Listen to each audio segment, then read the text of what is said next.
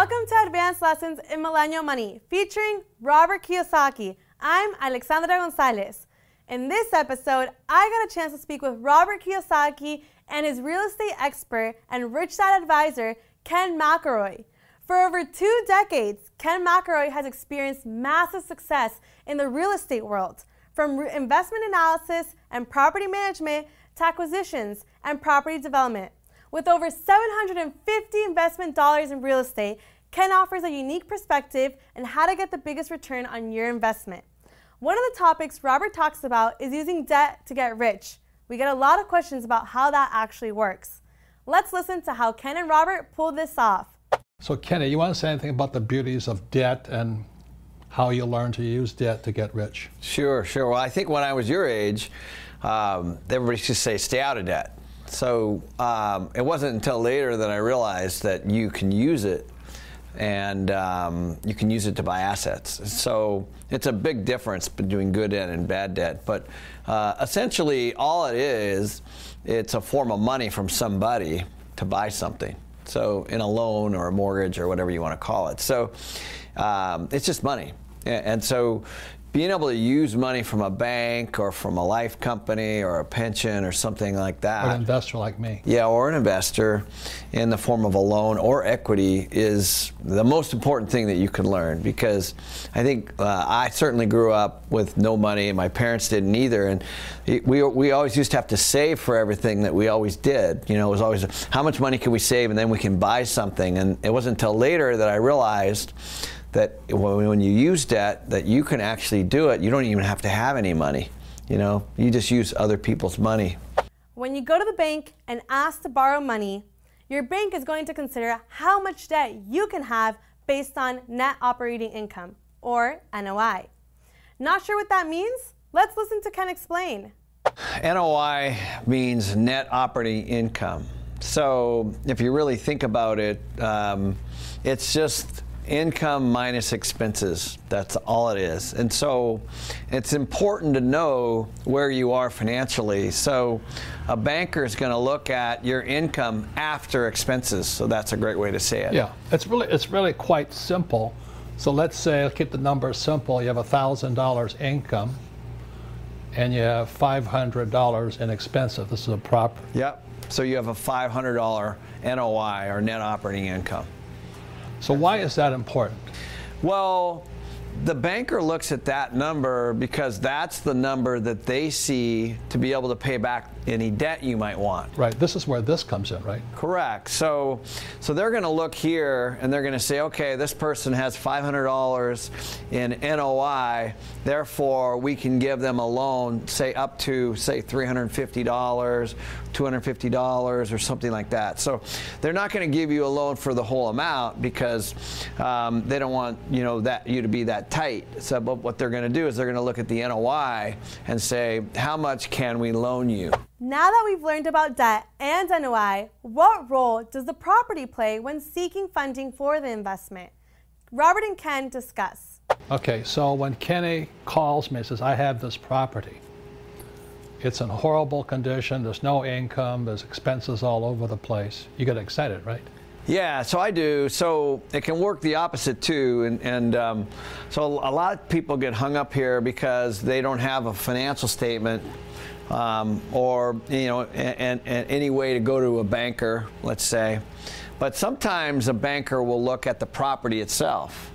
So they'll say, like the one you explained, they'll say, well, this has a bad NOI on it, why would we give you money? You know what I mean? And then so that's when the financial education comes in and you say, well, this is what I plan to do with it. Correct. What Kenny is saying, I'm keeping the numbers simple.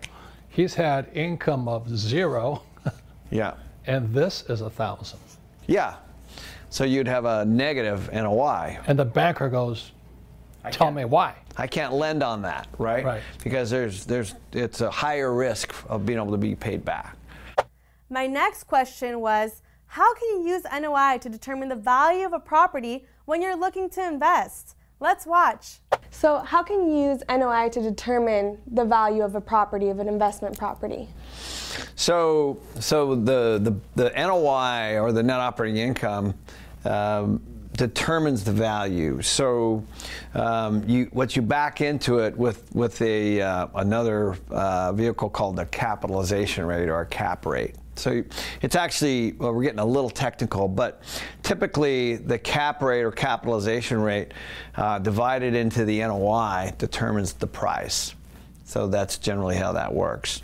But in the case that we were talking about, the value of the building with no tenant in it is way low. Is way low, and there's really no income. So it's basically whatever the structure is. So I've seen lots of situations where a vacant building, somebody might have spent $5–10 million on a building that's completely vacant. Vacant warehouses, vacant whatevers, right? Sometimes you see them get converted into clubs or whatever. Well, there's value there. Somebody spent a lot of money on it. Well, one time, somebody owns it too. It could be a bank, it could be whatever. So taking that and creating value, sticking a restaurant in it, a gym in it, a club in it doesn't really matter who's in it. Well, it does, because you want them to pay you, but now you're creating the income, and then that's how you create value. So in that example, let's say you buy a building for $1 million, on a block. With a tenant in it, it could be worth $3, $4, $5 million. So if it's a tenant in it, the value is up. Yeah, right. Because what you do is you put all that together, and then you can actually sell it. Got it. And so even if the NOI is negative, if you create a plan that creates value for the property and shows the increase that you're going to give the property's value, the bank will give you the loan. Oftentimes, yeah, and not always. Not always, but there are ways to do it. So in that particular case, you might get a loan from somebody like Robert and say, hey, I need $1 million, and this is my plan. And then once you get a tenant in it, then you go back to the bank and you say, hey, give me a loan, and then they give you a loan and you pay Robert back. Every investor should be looking a way to increase income and reduce expenses.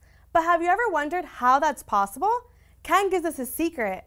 So the thing that Kenny is always looking for is, after we stabilize the building, he'll tell me, he says, look, in 5 years, I'm going to get this from 1,000 to 10,000. Yeah. I go, okay, so that I know I'm in it for 5 years with them as an investor. And on top of that, we're going to reduce the expenses back to 500. The NOI goes up, the value goes up, the debt goes up to, let's say, 10,000. Does that make sense to you? Yeah. So I have a friend, for example, he actually bought a building in a town up in Idaho where I have a vacation house for about $1 million. And it was an old Elks building, beautiful building downtown, but it had been vacant for a long time. He bought it, and he put like 30 offices in there, small offices, 1,500 to 2,000 feet each, and grew the revenue, right? So everybody pays. So the income went up. Yeah, you know what I mean? Yeah. So he broke it up and then leased it up, and so he has his expenses, but now he's got 30 people paying rent. As opposed to just, one big vacant building, he turned it into a pretty cool workspace, for everybody. But and then Kenny's, in his third book, The Advanced Guide to Real Estate, his job is to get this up, keep this stable. Then he goes back to the banker and says, look, we've got all these tenants, money's going up, and so we now want $12,000. Yeah. Because he's improved income, kept expenses low, building's more valuable. Yeah, the key there is the bank's always looking at your NOI to pay back their loan. So the more you can grow that, the more loan you can get. Mm-hmm.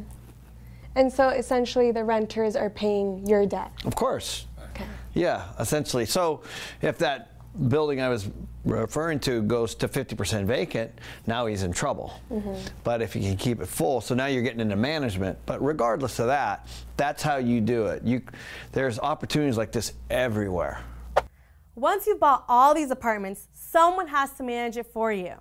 Unless you want to run the apartment building yourself, you're going to need a good property manager. Here's the importance of a good property management. And I know that another thing that you always mention in all your books and the ABCs of real estate investing is that property management is very important. Poor property management equals poor profits, right? And so I wanted you to kind of explain the importance of the property management. Well, essentially all property management is taking care of the property in every way. So taking care of the people that might be inside of this building, you know, for the various things that come up from day to day, collecting the rent and paying all the expenses. That's really all it is. And so the property manager's job is to make sure the place is clean and that things are getting rented and all those things. And so the owner of the building would hire a company like that, or they can do it themselves, and basically keep the place full. So in our world, you know, we have a property management company that we have about 300 employees. All we do is focus on these two things. How do we keep our expenses low and keep our income high? Because we're always trying to grow our NOI. So our NOI, you know, we have a budget for, let's say, 2017 or 2018 or 2019. The goal is to grow that NOI each year. And Kenny's done such things as the way he grew the income was he put washing machines, right, in the units. There were no washing machines, and so when he put washing machines in the building, this went up, right? Yeah. So in my apartment houses, we would buy apartment houses that had washer and dryer hookups, but no machines. And so the people would walk down to the laundromat or whatever, and it was a bit of an inconvenience for the people and all that. So I said, well, let's just buy, for $650, we can buy a washer and dryer set and stick them in all there. And we did that. And so I probably bought 3,000 or 4,000 sets of washers and dryers for a lot of our properties. And so now all of a sudden we can charge $75 or $100 more in rent. And this goes up. Yeah. This doesn't go up as much. It's a win-win because they have to go spend some money anyway to go do their laundry. Now they can do it here.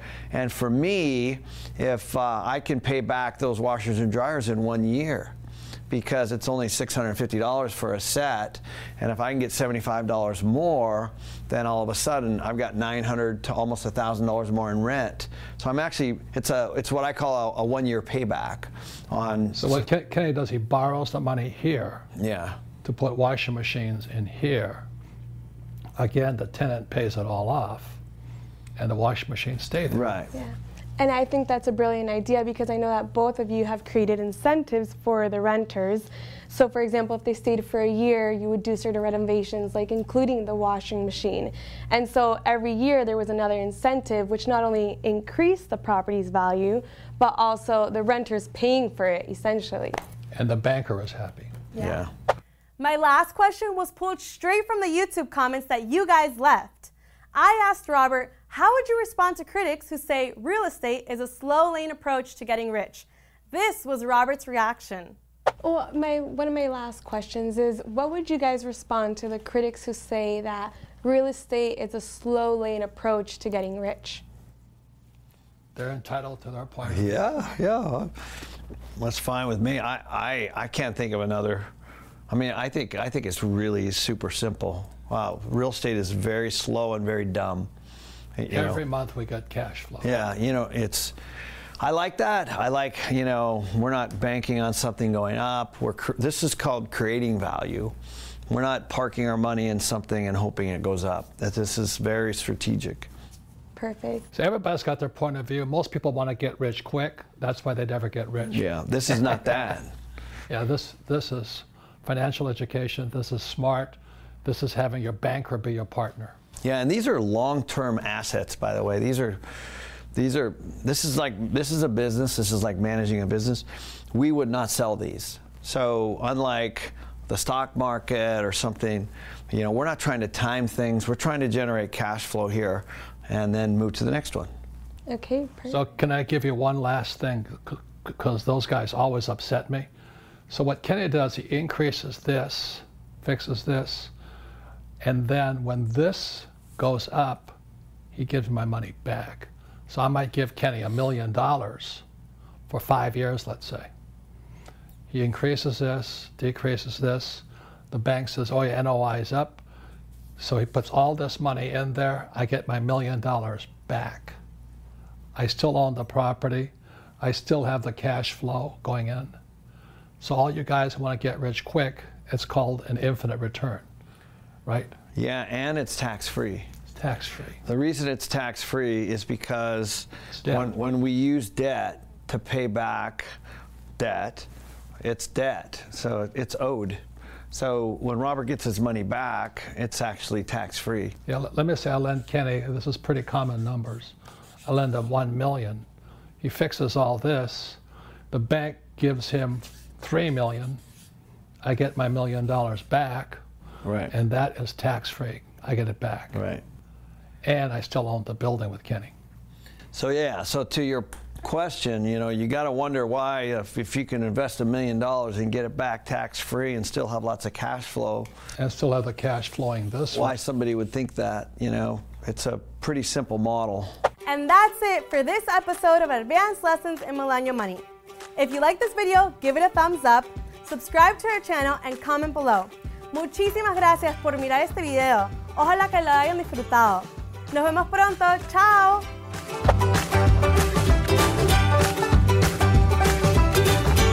Who say real estate is a slow loan to preach. How would you... My last question was pulled straight from the comments in our YouTube channel. Sorry. Okay.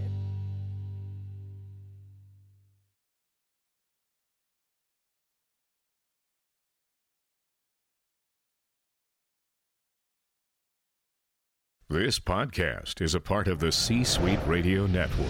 For more top business podcasts, visit c-suiteradio.com.